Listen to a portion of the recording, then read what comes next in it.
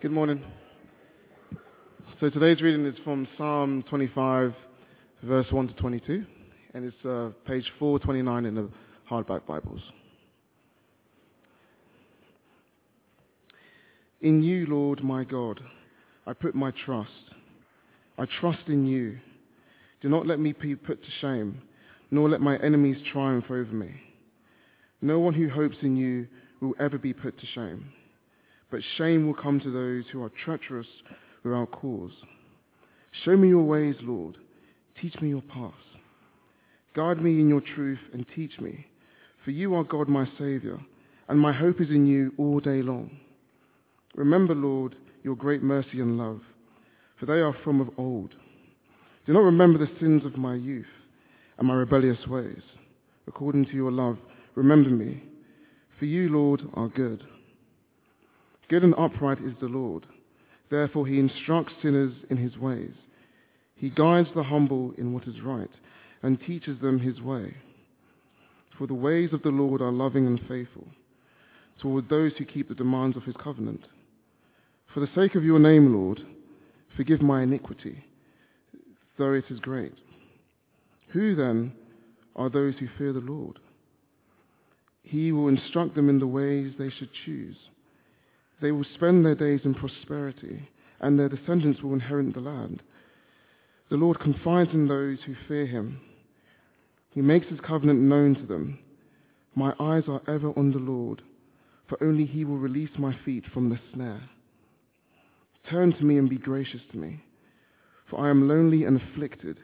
Relieve the troubles of my heart and free me from my anguish.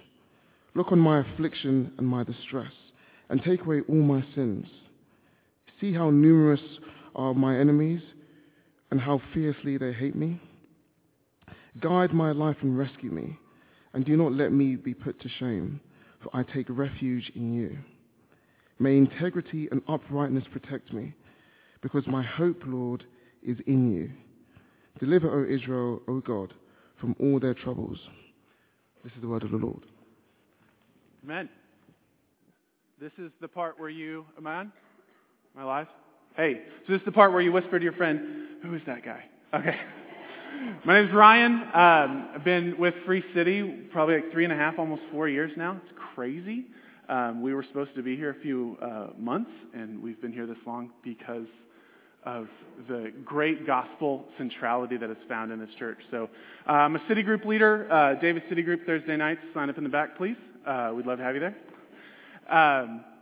And this morning it's going to be my pleasure to bring you the Word of God in Psalm 25. So Psalm 25, as we're going to go through this, it's not one of those like big psalms, right? It's not like Billboard Top 100 psalms, right? This is not the psalm where you're like, all right, David's up there playing his lyre and you're calling out favorites. Like, that's probably going to be you going to Psalm 103, right? Bless the Lord, O my soul, and all that is within me. Bless his holy name. Like, that's the psalm we're going to be yelling, because that's one of those high ones, right? It's not the low ones, right? If you're kind of like the goth scene, the little down, you're going to call out like Psalm 45, verse 5, where it says, why are you so downcast, O my soul? And why is there so much turmoil within me? No, rather, this is a psalm that is for people who live in this thing called ordinary time. It's not too high, it's not too low. It's actually, it's a psalm of sanctification. And we're going to go through that. So when I worked as a pastor for 10 plus years, and the church I worked in was a very liturgical church. And that means they followed a church calendar that looked something like this. Ooh, a circle. In it, you have the purple. It's purple. I don't think you can see the colors there, but purple and white. Those are like the high holy days. The purple are either Advent or Easter, leading up to Easter. And then there's the season of Easter, which we're technically in right now, being the week after Easter. And then there's the Epiphany Sunday, which is when we celebrate when the 3 wise men came and things like that. But a majority of the year is spent in that green zone, which is called ordinary time. And they will even decorate the church a different way based on the colors of the circle there. And it's this idea that we have these great church holidays that we celebrate. We have the Easters, right? Literally last week, we celebrated the resurrection of Jesus Christ. Yeah. Big deal. We have Christmas, where we celebrate Emmanuel, God with us, literally coming to earth to rescue our souls. And we prepare for those by Advent, where we get our minds right that we have a need for God to come into the world, and then He comes at Christmas. We prepare our hearts that we're going to go through a time of despair because we're leading up to the death of Jesus. But then once Easter comes, there's only celebration for the rest of our days, right? We have these celebrations. And then we get past that Easter Sunday, and then we say, what now? What do we do now? And so Psalm 25 is for that. Psalm 25, just to give you a little background in our intro, it's an acrostic psalm. It literally means that each stanza, each verse has a letter associated with that in the Hebrew alphabet. There we go. Alphabet. And it literally, it's just this, hey, it happened to work out. There's really no overarching theme with the letters, and so we're not going to spend a whole lot of time on that. But you might see a footnote at the bottom of your Bible that says, it's an acrostic psalm. What it definitely is, it's a very personal prayer. And it's a stream of consciousness prayer. And we're going to go through it like a stream of consciousness prayer. So to understand stream of consciousness, it's this idea that as I'm speaking and as I'm praying, things pop into my mind and I say them. And what I'm saying reminds me to think of something else, and then I say that, and then I say that. This is a prayer where David is setting up ways that in ordinary, normal time, not the high highs or the low lows, that we can have spiritual momentum that is sanctifying. We're going to talk a lot about sanctification this morning, which is if we are rescued in Jesus, there are times in our lives where we don't feel Him all the time. And that is God working in us this wonderful sanctification that we can really just get to the change and the transformation that is the gospel.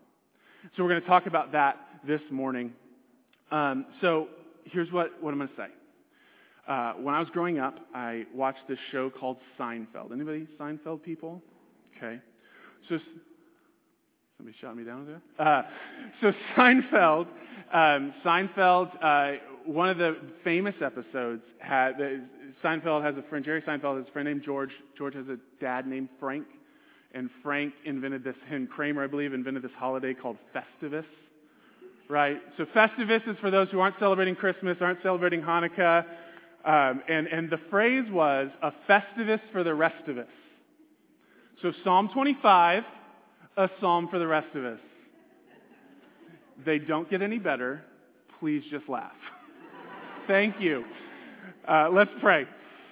God, we thank you so much that you have,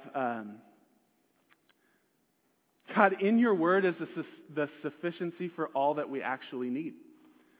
In times of deep despair, you have something for us. In times of high praise and adulation, you have something for us. And in times where we're going through ordinary life, the most part of our life, that you are actively present there.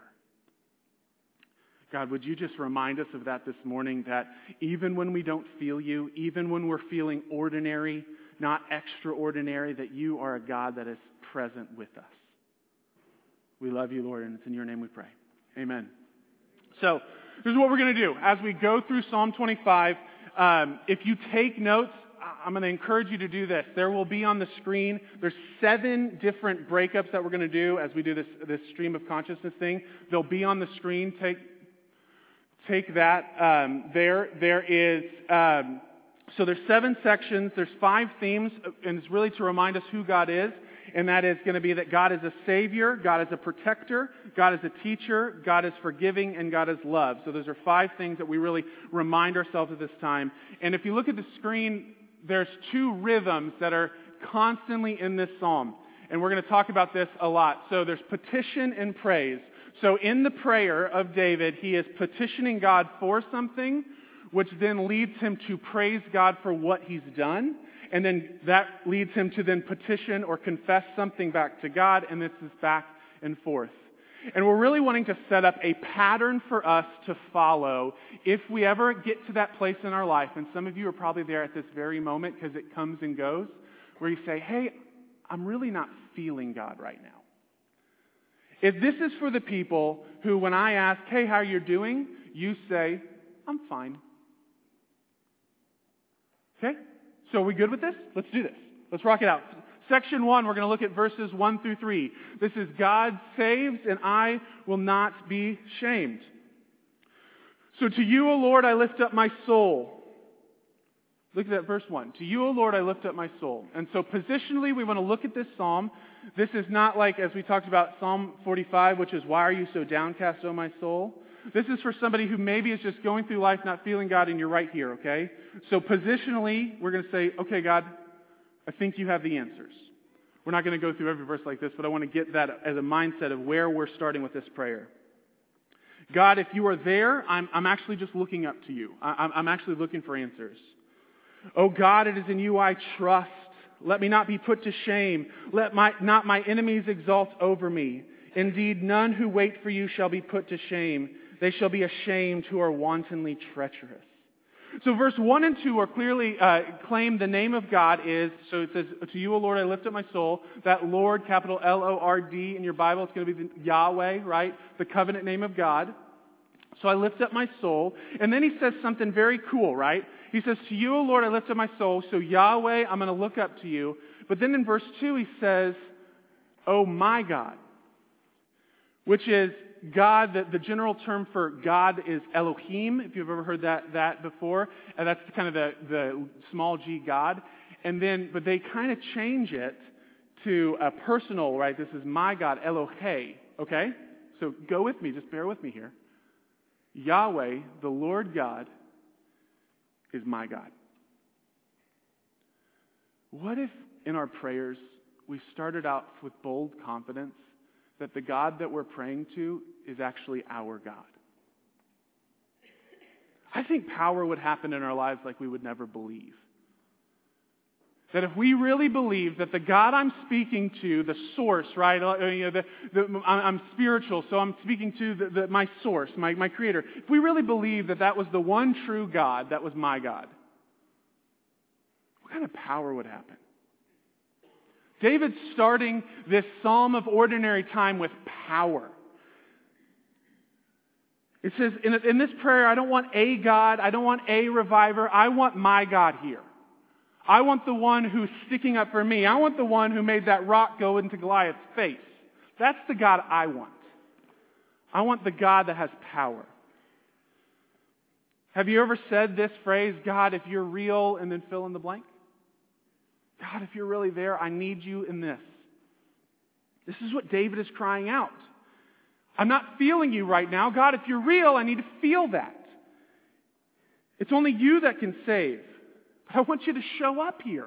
I want you to be present, God. I can't feel you. I know that in my strength, my enemies can triumph over me, but they can never triumph over you. And this is what David's praying. This is the start of David's prayer, that God saves, and because He's my God, and He's the one true God, I'm not going to be shamed. I'm not going to be put to shame. Section 2, God teaches and forgives me. Teach and forgive me. Look at verse 4. Make known your ways, O Lord, and teach me your paths. Lead me in your truths and teach me. You are the God of my salvation. For you I wait all the day long. Remember your mercy, O Lord, and your steadfast love. They have been from old. As we continue in this prayer, David moves from God, I need your help, to God, show me your ways. If you read in commentaries about this passage, it's actually a very strange movement if we're not in a stream of consciousness prayer. It's this very weird, like he's saying, God, show up, I don't want to be put to shame, and then all of a sudden he just switches right to something that could be a completely different psalm. God, now show me your ways. It's almost as if David realizes there's a connection here to God showing up and us being devoted to His ways. It's almost as if there's a connection there. He's saying, God, I need your help. In the first section, now it's God, show me your ways so I can be like you. It's because our goal in sanctification is not for God just to rescue us and then we remain the same, but it's rather God to transform us. So David begins these introductory stanzas here with saying, God, I don't want you to fix things. I want you to fix me. I want you to transform me. And that process is called sanctification.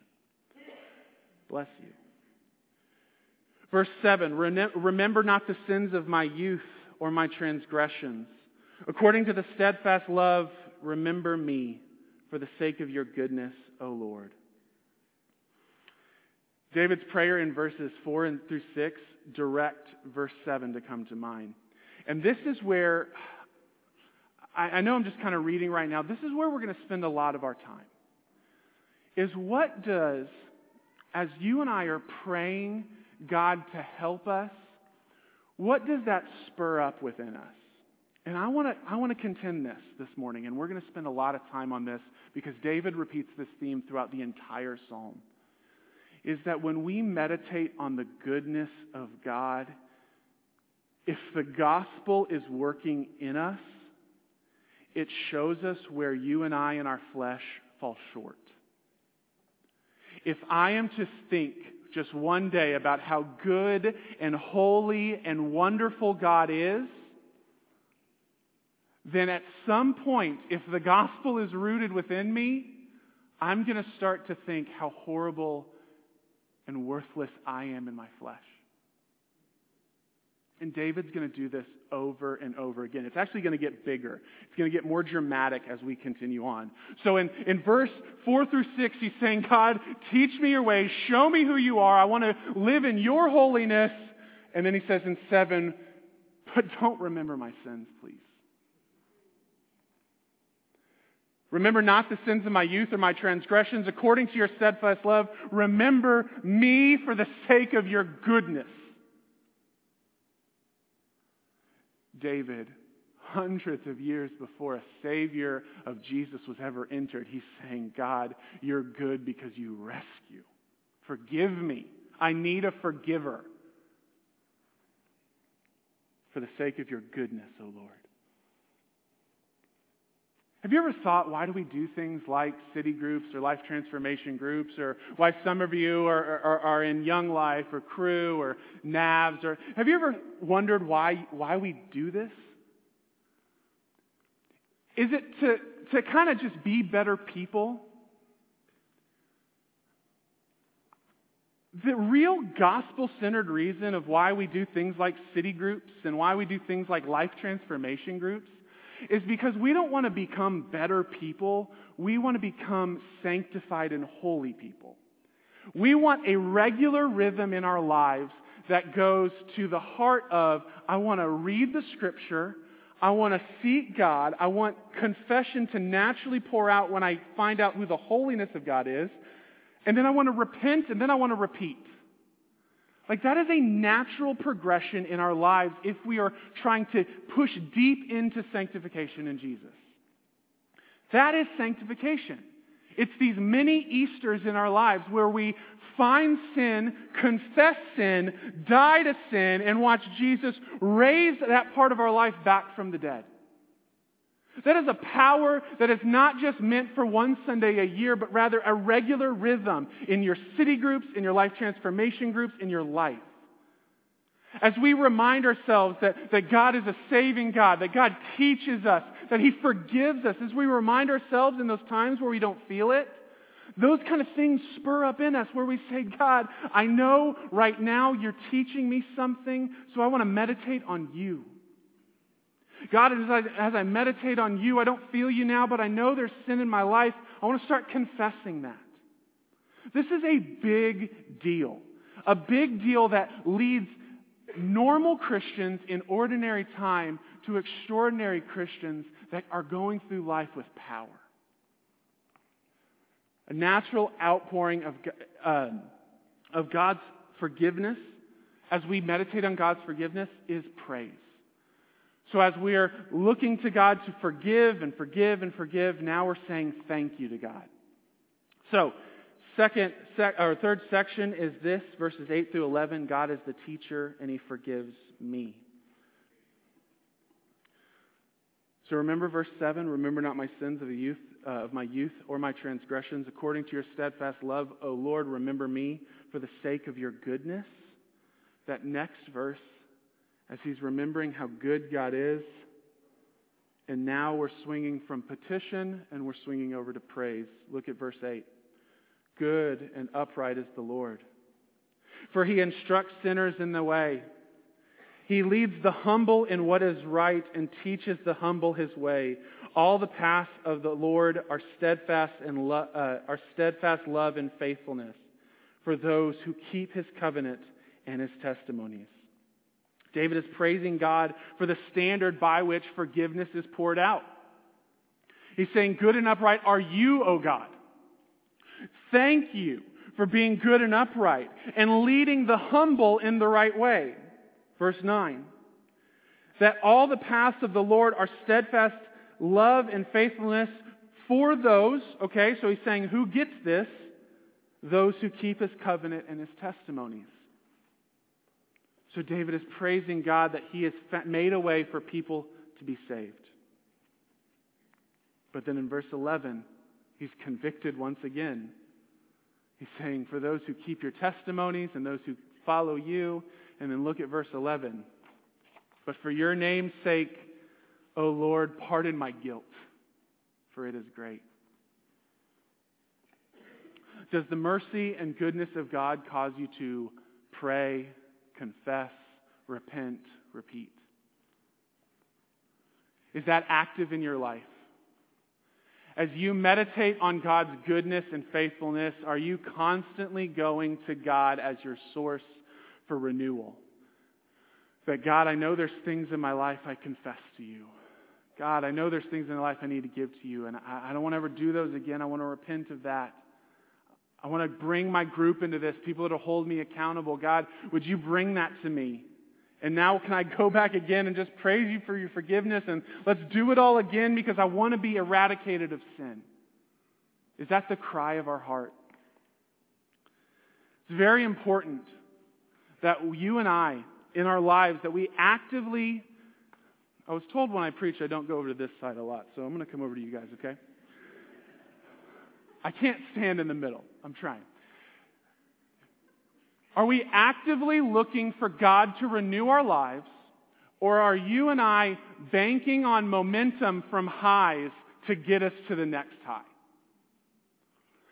In order for the gospel to continually transform our lives so that when you're 18 years old, you're not making the same mistakes as when you were 38 years old or 48 years old, the only way to do that is not just to wait for the high highs to come, but is a constant renewal of the gospel in your life on a daily basis. In regular time, when there's projects and finals and work things and you have 20 million kids in your house. I only have 3, but it feels like more.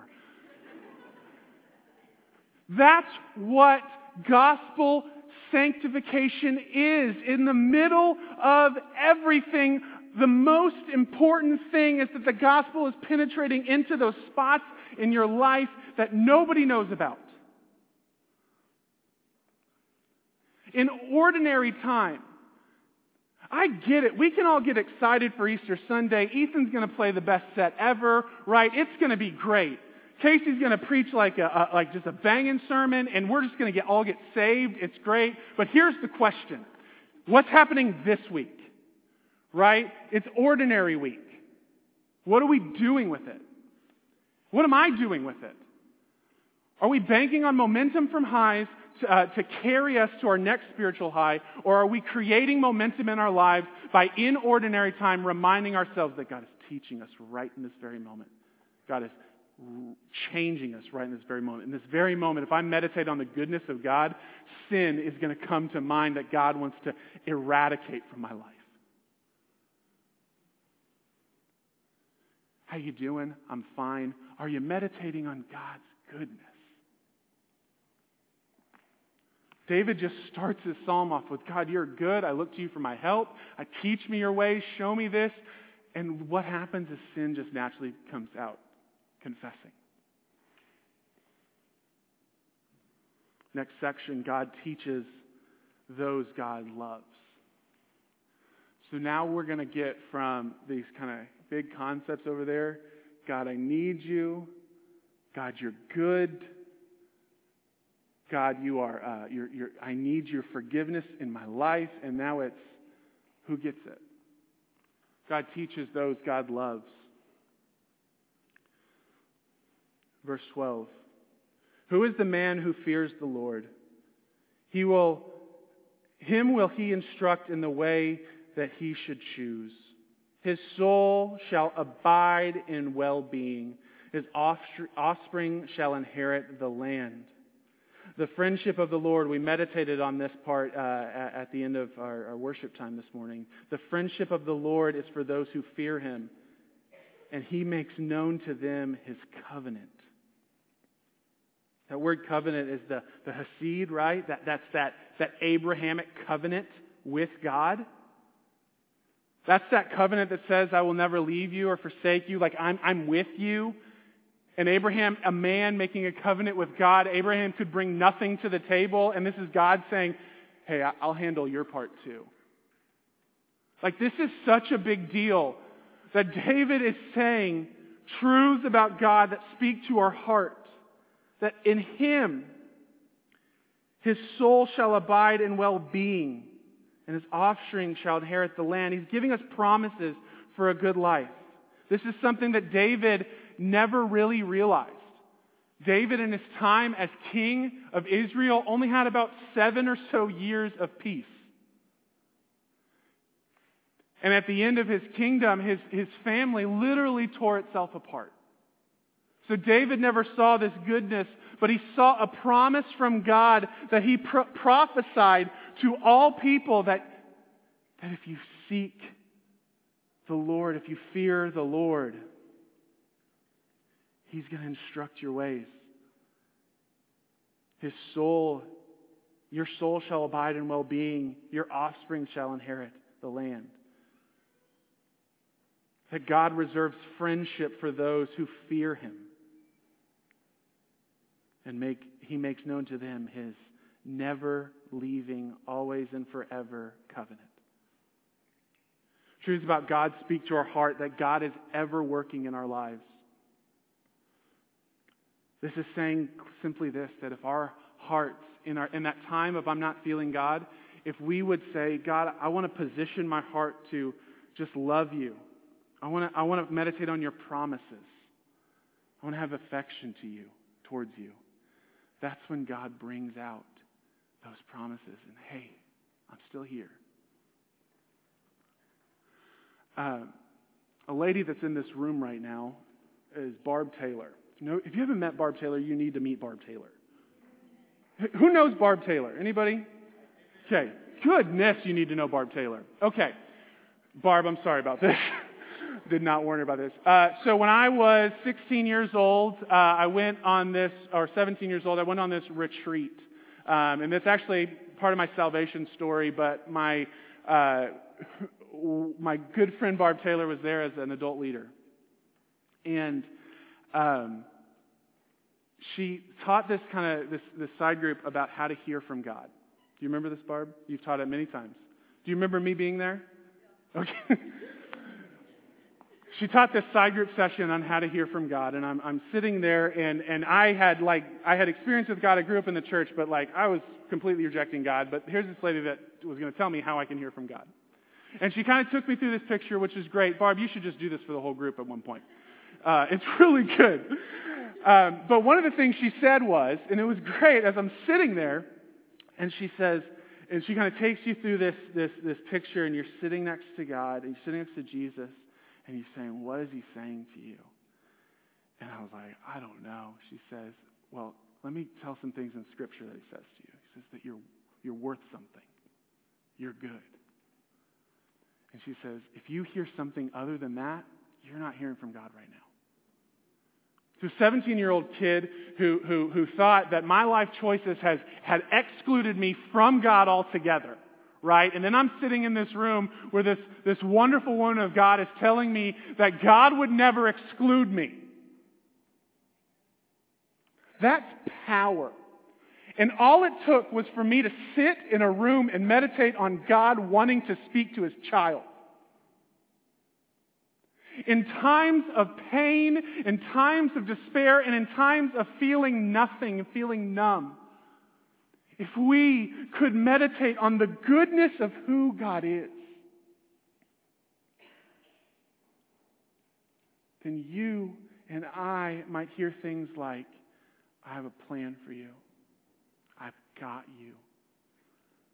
I have healing for your sin. And then at times where we hear things that say, you got no future. You have nothing. You're always going to be this way. We say, wait a second. The goodness of God would never say that to me. The goodness of God would never say that to me.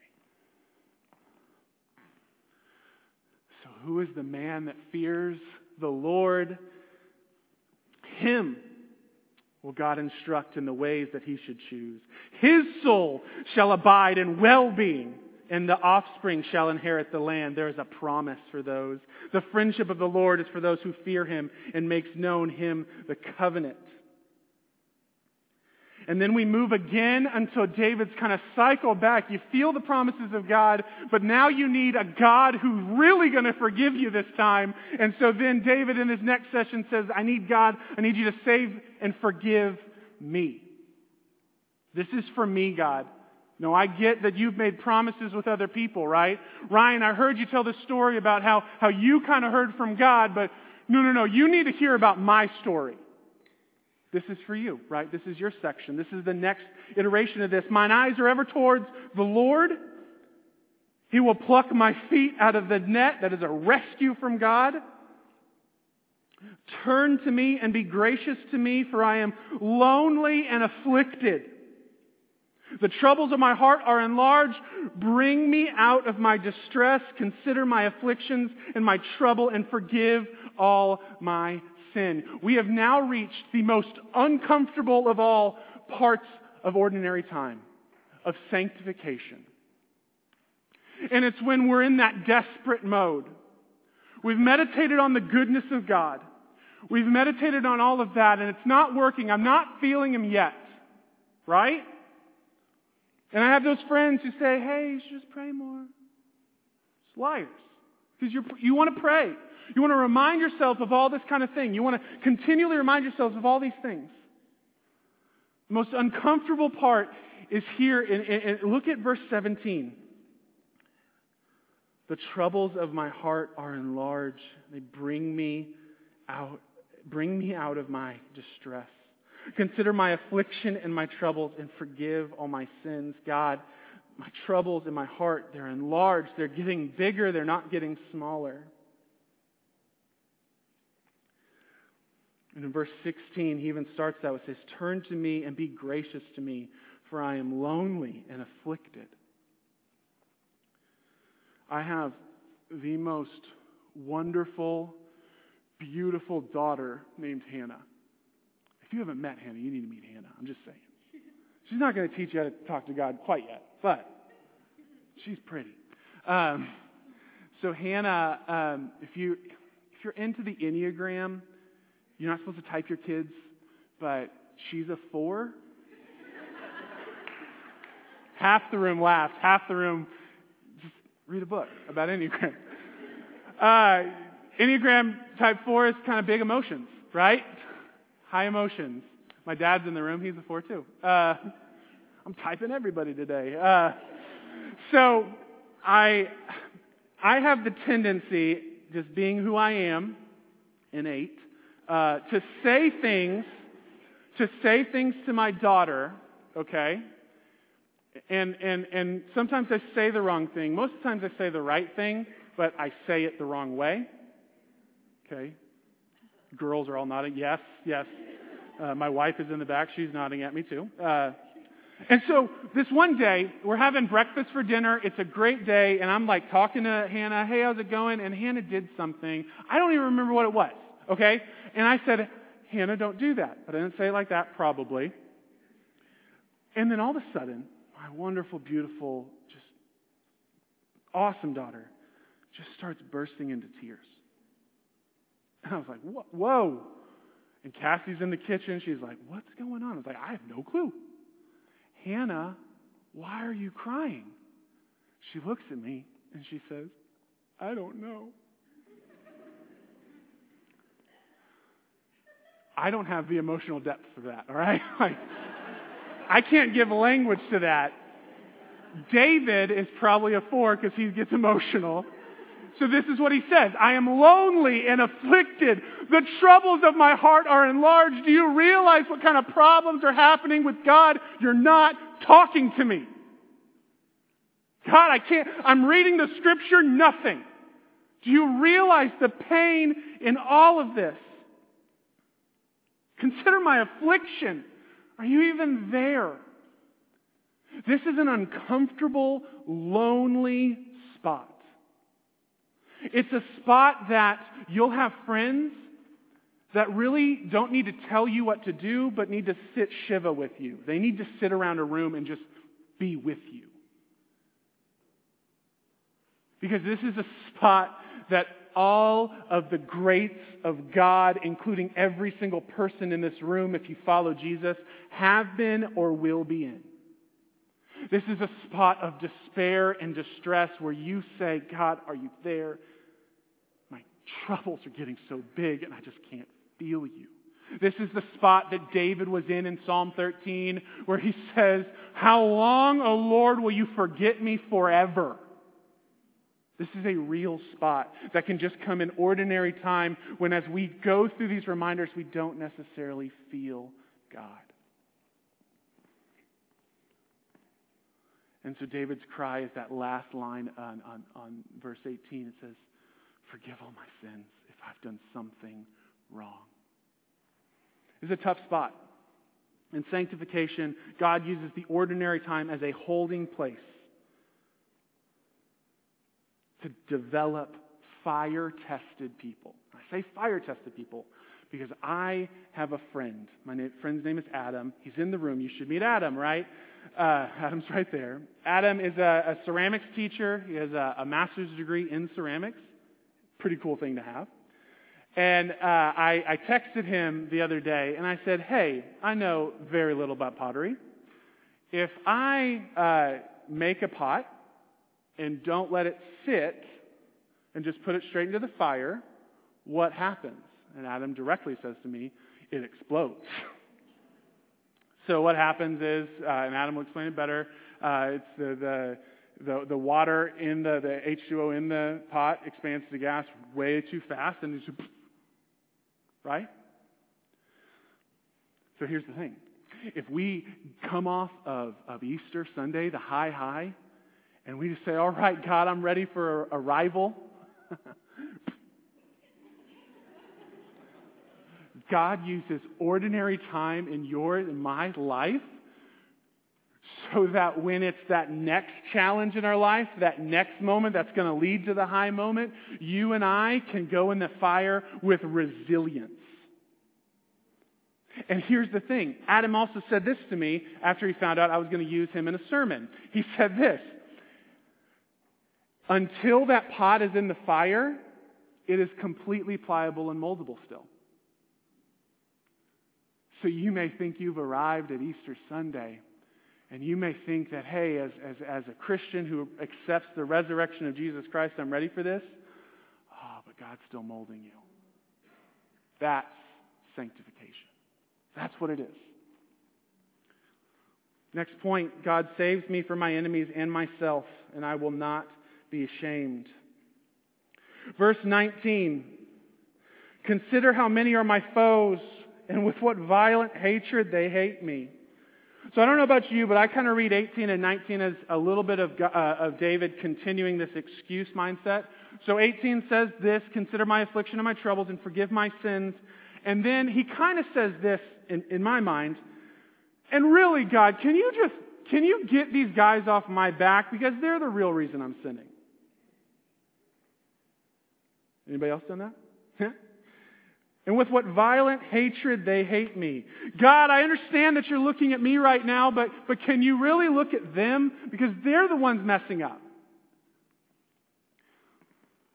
I was driving into Kansas City yesterday, and I had a police car right behind my car the whole time. And I'm like cruise controlling at 70, right? That's what it is. Speed limit 75, I'm cruise controlling at 70. I don't want this guy pulling me over. And then these guys, everybody's passing me, and then the cop car's just still following me. I'm like, why are you still following me? Don't you see the other people around me? God, why are you still not talking to me? Don't you see how messed up everybody else's life is? Don't you think out of any of these people that I'm mentioning that I'm the one you should be talking to? In 1 Corinthians chapter 6, verse 9, Paul gets to the perfect heart of this argument. This is what he says, or do you not know that the unrighteous will not inherit the kingdom of God? Do not be deceived. Neither the sexual immoral, nor idolaters, nor adulterers, nor men who practice homosexuality, nor thieves, nor the greedy, nor the drunkards, nor the revilers, nor the swindlers will inherit the kingdom of God. And all of God's people who have a righteous self-righteousness in them say amen. Good. I don't want any of those crazy people in heaven with me. David's at that point. He's saying, look at all these people. They're so much worse off than I am. And then Paul gets to the heart of everything, and he says, next verse, and such were some of you. Right? I'm about to get preaching here. But you were washed, and you were what? Sanctified. And you were justified in the name of the Lord Jesus Christ and by the Spirit of our God. And then David says in verse 20, he says this, O God, guard my soul and deliver me. Let me not be put to shame, for I take refuge in you. May integrity and uprightness preserve me, for I will wait for you. It says this instant accountability came to David when he said, God, remember my foes. Remember all these reasons why I'm sinning. And he says, oh, but guard me. Guard me from that. Guard my soul and deliver me. I need you to deliver me right now. Let not me be put to shame, for I take refuge in you. May integrity and uprightness preserve me. I will wait for you. I will wait for you. I will wait for you. Do you have that resolve? This morning, do you have that resolve to wait for the Lord? In our series in Exodus, have you been convicted that you are not faithful at all times? Like this series on Exodus that we've been going through, has just been, I used to think oh, those Israelites are stupid. And now I'm like, oh, I'm really stupid.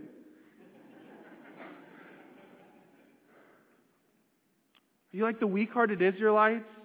Who any sign of trouble or any absence of God's presence runs so fast from the salvation that He brought to them?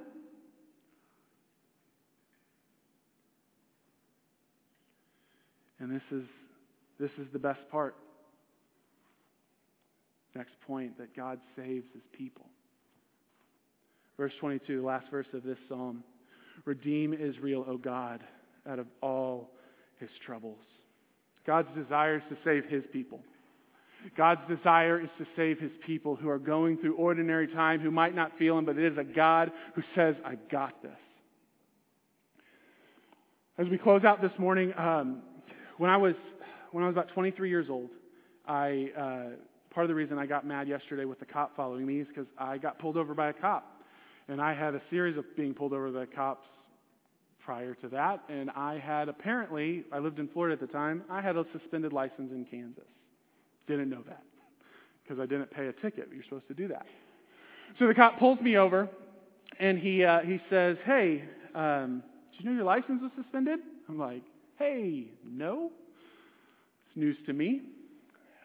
He says, okay, here's what we're going to release you on your own recognizance, but make sure you get your license taken care of and pay this ticket. So it's great. So later that night, I go back to my house, and I realized I needed to get something at Walmart. Okay? And so I was like, oh, well, Walmart's a 5-minute drive down the road. Nobody's going to pull me over. It's midnight. I needed to get something. And I get pulled over again. So in the state of Florida, and I think everywhere, there's a difference between knowingly driving on a suspended license and unknowingly driving on a suspended license. So that first ticket was unknowingly. That's a quick fine. The second ticket is jail time. Thank you. Thank you for that.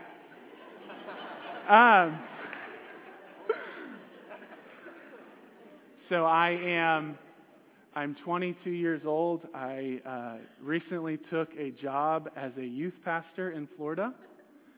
Been there about 6 months. Didn't realize I had a suspended license. And now I'm about to become a Florida man story. I did it. All right. So I kind of cry to the guy, right? I'm like, listen, I can't do this. I'm a pastor. This is what's going on. And so he says, all right, man, listen, I'm not going to take you in tonight, mainly because he had a small car and I was a big guy, so I think I was going to fit in that car. He said, I'm going to give you a summons to appear. Okay, summons to appear. Great. Got to go to court. Got to deal with it down the road. And so one of the guys that went to the church was a state's attorney, right? He worked for the state's attorney's office. He's actually an attorney. And so I go into him the next morning of Sunday. I go to him. I say, hey, I really need you to help me with this. And he's like, what were you doing? I'm like, that's not the question right now. The question is, how do I not have to serve jail time? Because in any court like that, they go, hey, make sure you tuck your shirt in, take your hats off, all that kind of stuff. And I'm like, there should be a saving